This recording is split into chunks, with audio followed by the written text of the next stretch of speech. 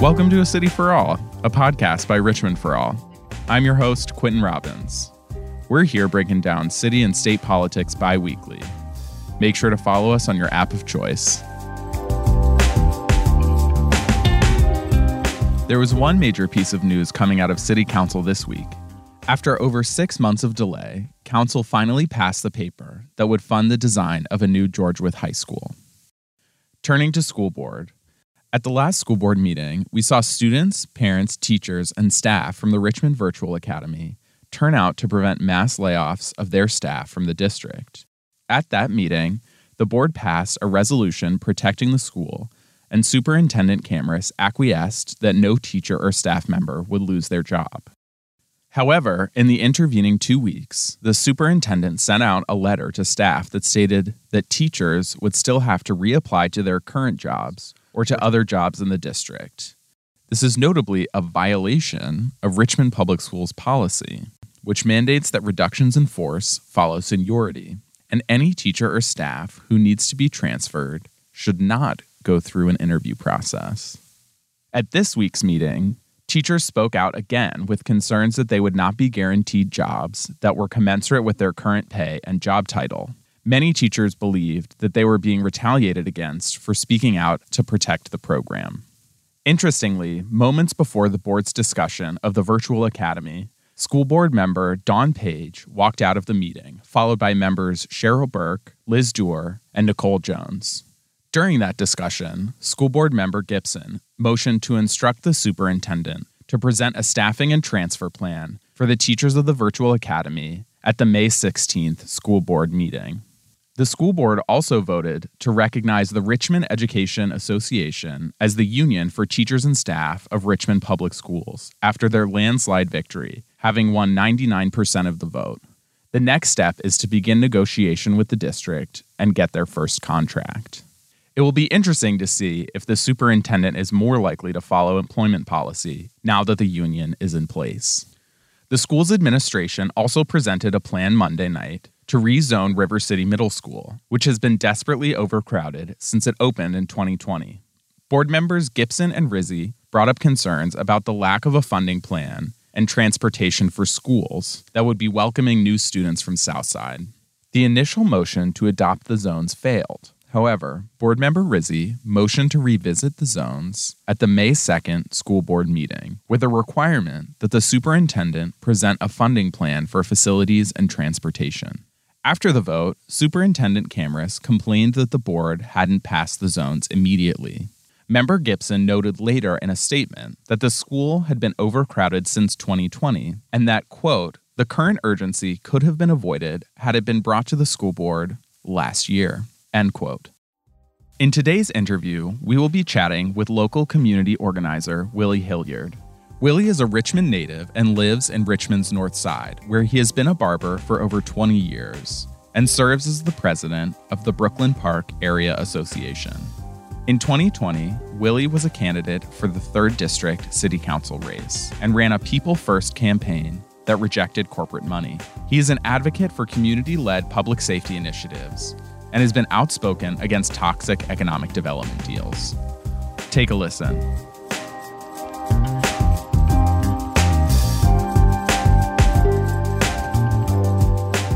Hey, Willie, thanks for coming on. Thank you for having me. Just jumping right into the questions. In 2020, you ran for 3rd District City Council, and I wanted to get a sense of what prompted you to run. Well, Quentin, I've been working in the community, I guess, in this lens of community engagement probably for 15, 16 years or better, being very vocal and active in Northside and the city as a whole. But the representation over there was lacking. In the city, I felt it was lacking, and I felt like it was time to make a change and make a stand, and other folks wanted me to do it as well. So that's why I decided to throw my hat in the ring. So notably during your campaign, you rejected money from Dominion Energy. What made you decide to do that? Well, I just don't believe that corporate dollars should be in elections, to be honest. Personally, I can't be bought.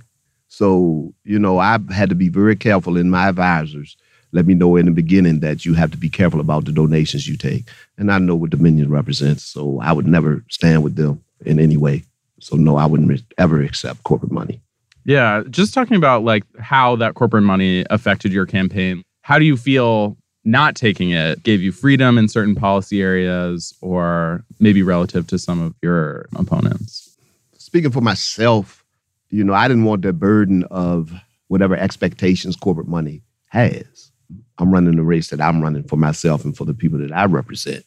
As for my opponents, I can't speak for their reasoning, but actions since the elections have shown, you can make your own interpretations out of the actions that you've seen. I would say that money played a big role in the reason why I lost. I will say that the actual winner of the campaign probably spent 5 times what I did, but she only got 9% more votes than I did. So for every dollar that I raised, I got way more bang for the buck per vote than they did. So again, corporate dollars, she won in the end, but what price do you have to pay? Yeah, I think that's a really important point, especially for progressives, because so often we're running campaigns in an environment where we may have the enthusiasm, we may even have public opinion on our side, but we just don't have as much cash, and it makes it very challenging. I think you saw something very similar in the gubernatorial election most recently. And so I want to know what lessons you feel like you've learned and things that you can share for other progressives who want to run in the city. Well, what I would say, up until 2016, the only thing I ever did was vote. I never helped anybody's campaign. I never knocked any doors. I never did anything but vote. Up until 2016. And then I started to get more active with the mayoral campaigns at that time. So going in, I was a neophyte to a lot of stuff. And I learned that $1 are important. But this election of 2020 was different than anything because COVID played a big part in it. No one knew what COVID was. No one had that experience. So for me, my biggest issue was organizing and actually getting to the people. And being with COVID, folks wasn't opening their doors. I think a lot of folks voted for name recognition because I knocked a lot of doors. I made a lot of phone calls that didn't get answered. So it was a learning lesson. I think the biggest thing I learned from that is being organized and building a strong team, which I did not have. A lot of folks think I ran a strong team. I think I ran a strong campaign, but I didn't have a strong team. And that was first and foremost. But getting your message out and being consistent in your message is number 2.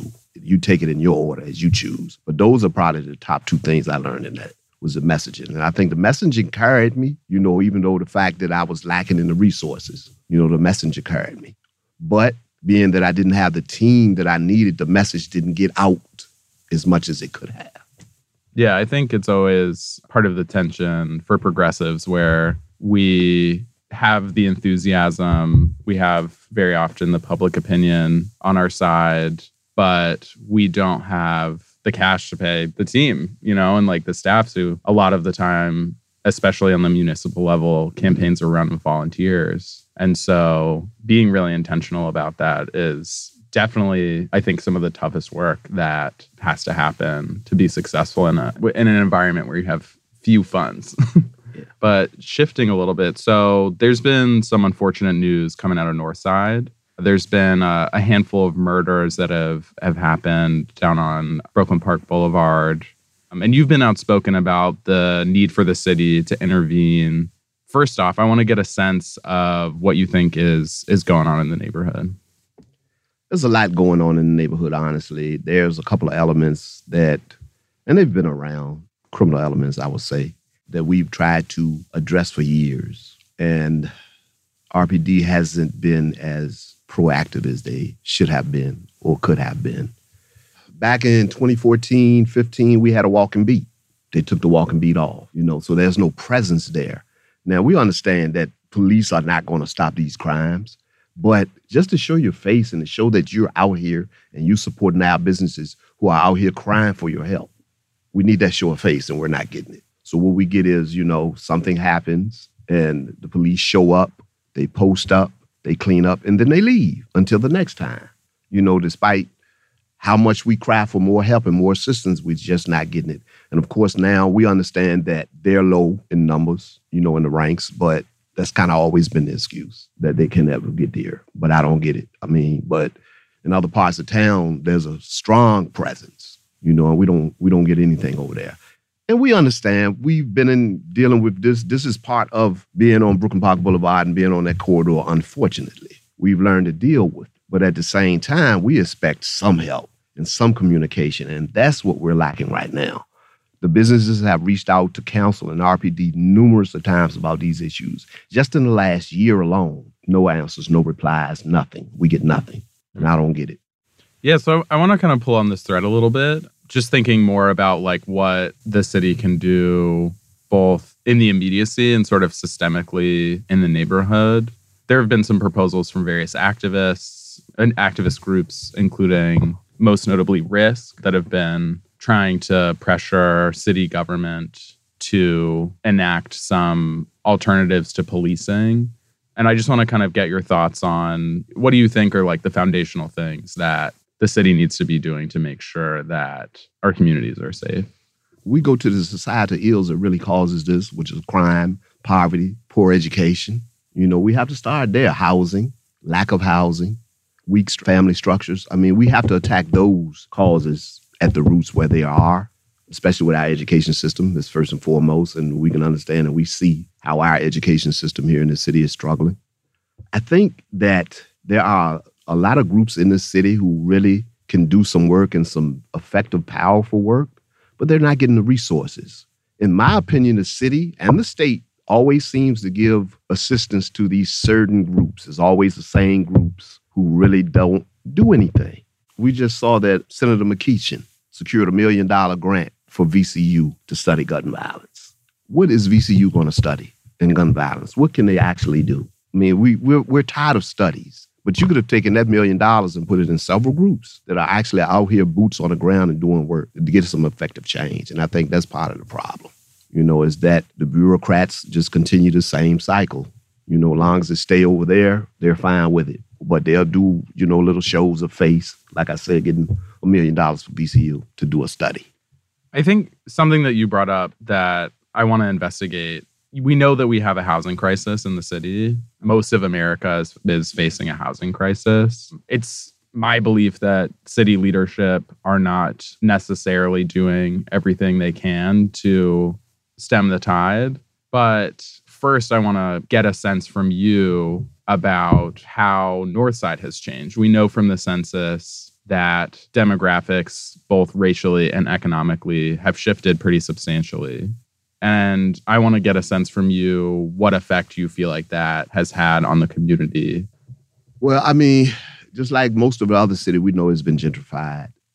I'm born and raised in Northside. And to be honest, I don't know how long I'm going to be able to afford to live in Northside. The real estate has gotten ridiculously high. And being a housing advocate myself, I'm just trying to help a lot of the older families that I've known to stay in place because it's hard and it's getting hard. And even with the demolitions of public housing, like there's no real plan for folks to go anywhere.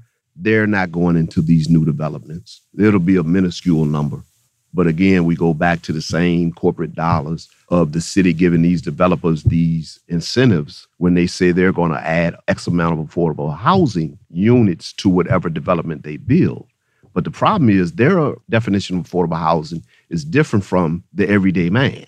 So again, it's not affordable. We need community benefit agreements. We need all kinds of types of inclusionary zoning as well to put these people on point and let them know you have to do this and make it affordable for all because we're about to lose just a big population in the city because there's nowhere for them to go, you know, so they're going to have to leave the city when the public housing is eventually torn down. And I'm looking at Gilpin Court and, you know, the city is doing this big Reconnecting Jackson Ward project, which I think is a big farce. You know, they're building a bridge part. But, you know, when I go into the meetings, my thing is, how you really connect Jackson Ward? How you connecting this side of the bridge to the other side? If you're not connecting the other side, being public housing, with the resources that they're getting on the other side of the bridge, then it's a wasted effort. And we know that's not what's happening because the plan is to tear them down. And I go into these communities and let it be known. You know, everybody was praising the fact that the city is going to spend $8 million to renovate Calhoun Center. That's not going to be for public housing residents. They will not be there to benefit from that. So people need to start looking at some of these things. And, you know, we're just trying to make people more aware so that they can better their situations because it's going to come. And unfortunately, they're going to be evicted. Yeah, I think during the Navy Hill fight, one of the talking points that came out of the city to boost the deal and try to sell it to the public was that they were offering quote unquote subsidized housing. Mm-hmm. They said that it was targeted at 80% of the AMI, but the stitch was it was 80% of regional AMI. Right. And we know that Richmond's area median income, AMI, is much lower than the county's. Mm-hmm. And so these apartments were being offered at essentially market rate, and the developer was getting a subsidy to build them. So you, a few moments ago, sort of talked about a slate of potential remedies for some of the housing problems that we're seeing in the city. What's coming up sort of very soon, adjacent to Northside, is the Diamond District project. And I want to know your thoughts on what you think folks should be calling for, what you hope to see come out of the process for the Diamond District, especially if we're talking about something like a community benefits agreement. I would hope to see some real housing come out of it, but I think most of this is going to be a retail thing. I'm curious to see just how this plan is going to unfold as compared to the Richmond 300 plan, because I don't think it's going to be the same once it is rolled out. But I'm very concerned that a lot of people are going to be moved out. I mean, VCU has already been moved out of the warehouse, the ABC warehouse already. So the baseball stadium will not be there, where it was supposed to be going. But again, if there's not an affordable housing piece in there somewhere, it's just a wasted effort of another big box, development that's not going to really do anything for the general people in the city. The housing, again, that they're purporting to build is going to be substantially costly. And I just don't think it's going to benefit the general city. But folks are desperate to see that area developed. So we'll see. I'm not that excited, let's say, to see what it's going to be. Right. So thinking more on this economic development thread, so you were one of the folks who came out in opposition to the proposed casino. Why did you do that? Why did you come out against casinos? Well, I mean, casinos are predatory businesses, period. I mean, and even to the casino fact, it was just the whole outline of the deal and all of this projected income, projected revenue that they were putting out that are all projections. Again, casinos can only make money one way, and that's if you go in there and spend your money. So again, how can you say you're going to make $500 million in revenue? This city is not that big a city, and folks are not gambling like that. At least I don't think they are. I can't speak for them because I'm not one of them. But again, it was just too many projections. We need facts. We need concrete numbers. But again, it's a predatory business that helps no one. And most areas around casinos are crime-ridden, and it was put in a place. I don't think that where it was supposed to go is an area that would be attractive. Let's put it that way. That would actually get the people there that they need to make the money they need. So again, it's just be another big box development of taxes that we're going to have to pay on. Couldn't agree more. So now we know that we're very likely to see a second casino referendum after every member of city council, except for a second district representative, Catherine Jordan, voted to give the casino operator a second bite at the apple after losing. What are your thoughts on that? What are you, how are you thinking about the fact that the casino was defeated and now city council is coming back and saying, just under a year later, we're going to do it all over again? Well, I mean, whether you support the casino or not, the issue I had with it is that there was a blatant attack on the democratic process. The vote was given, the vote was taken, the vote was counted. It was defeated in the story. But council, being in the casino's pockets, weren't satisfied. So somehow here we're back at it again.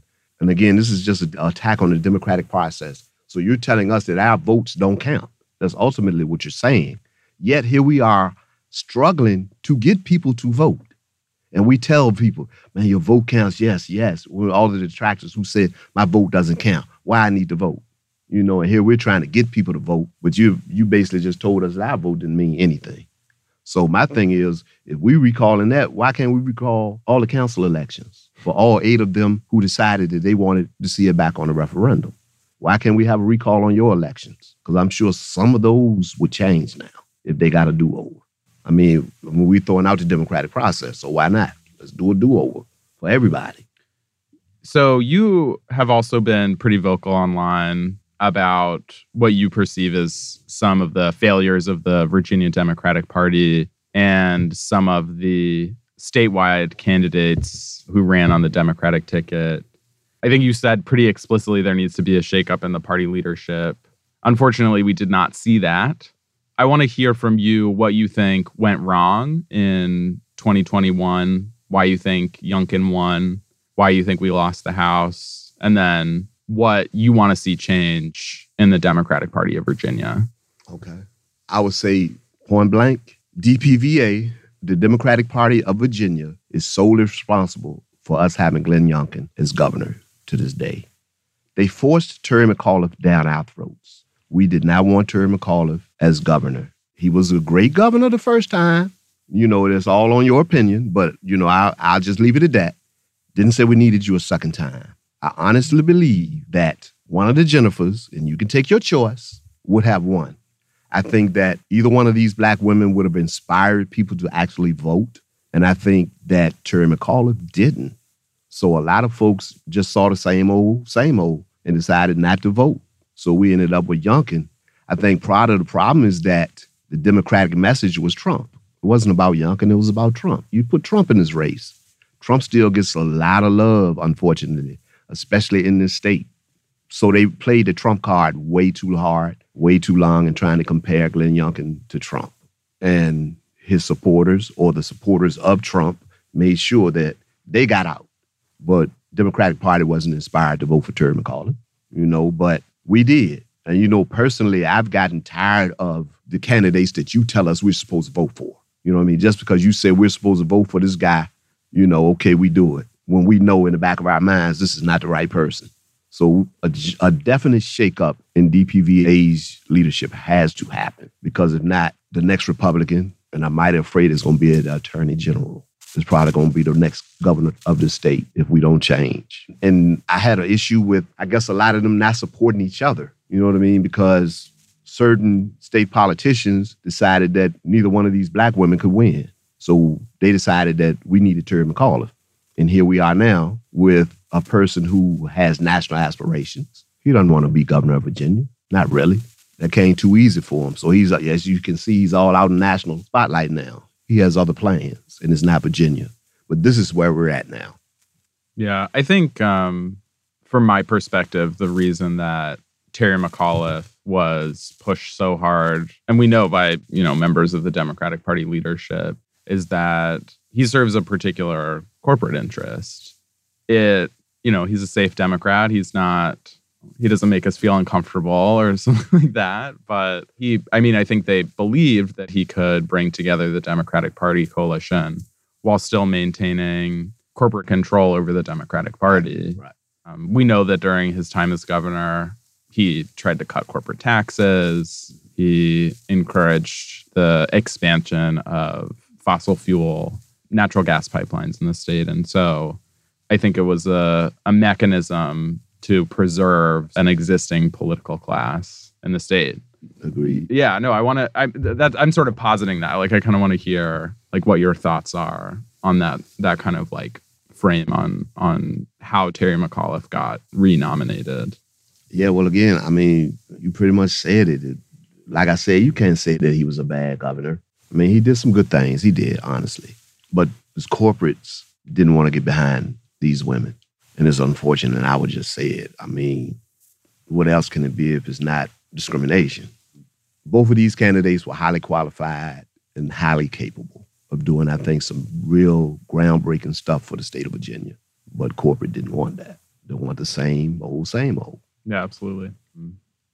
Yeah, well, I think we're coming close to time, but I think we've done a lot of analysis. We've thought pretty hard, but I think I just want to hear about something in the city that's giving you hope. That's a hard one. And I love Richmond. And I say that because as a kid, and I'm a lot older than you guys, when I was young, I did not like the city. The opportunities, especially for blacks, was lacking. I mean, it's better, but it's still not enough. But I love the city now. I think there's opportunity here for some real positive growth, but we have to get the right leadership in place. And that's the problem. Virginia is a state that corporate dollars play a big role in every election, no matter how small or how big. But I believe in the people. And I say that to say, in the district that I live in, I think that North Side and the 3rd District is a bellwether for the city.